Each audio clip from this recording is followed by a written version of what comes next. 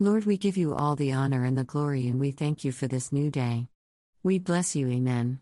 Every day that we rise in the morning, we should think of God and think upon His word before anything else tries to inject itself into our minds, which can start us off on the wrong path for the day. Every single day should start with God somehow. Think on Him, sing to Him, receive from Him while praying, pray for other people for Him. We are just vessels of the kingdom of God, and we should want to be used every day by Him. Anything else, it's just a strong calling of the flesh which we should avoid. If we are giving God our first fruits, of everything that is, we would have no concerns nor worries when we rise up each morning, because we know that we are covered by His heavenly insurance. No matter what decision we make, God will make a better one for us as long as we include Him in our decisions. But if we choose to walk alone and we act like we are too busy for God, then that is what we will get back from Him.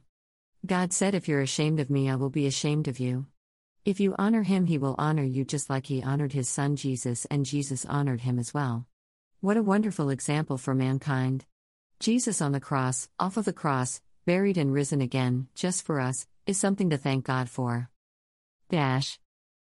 Sword. Mar 8:38 Whosoever therefore shall be ashamed of me and of my words in this adulterous and sinful generation, of him also shall the Son of Man be ashamed, when He cometh in the glory of His Father with the holy angels. Luke 9:26 For whosoever shall be ashamed of me and of my words, of him shall the Son of Man be ashamed, when He shall come in His own glory, and in His Father's, and of the holy angels. To support the ministry for 99 cents to $1 any amount, just set it and forget it.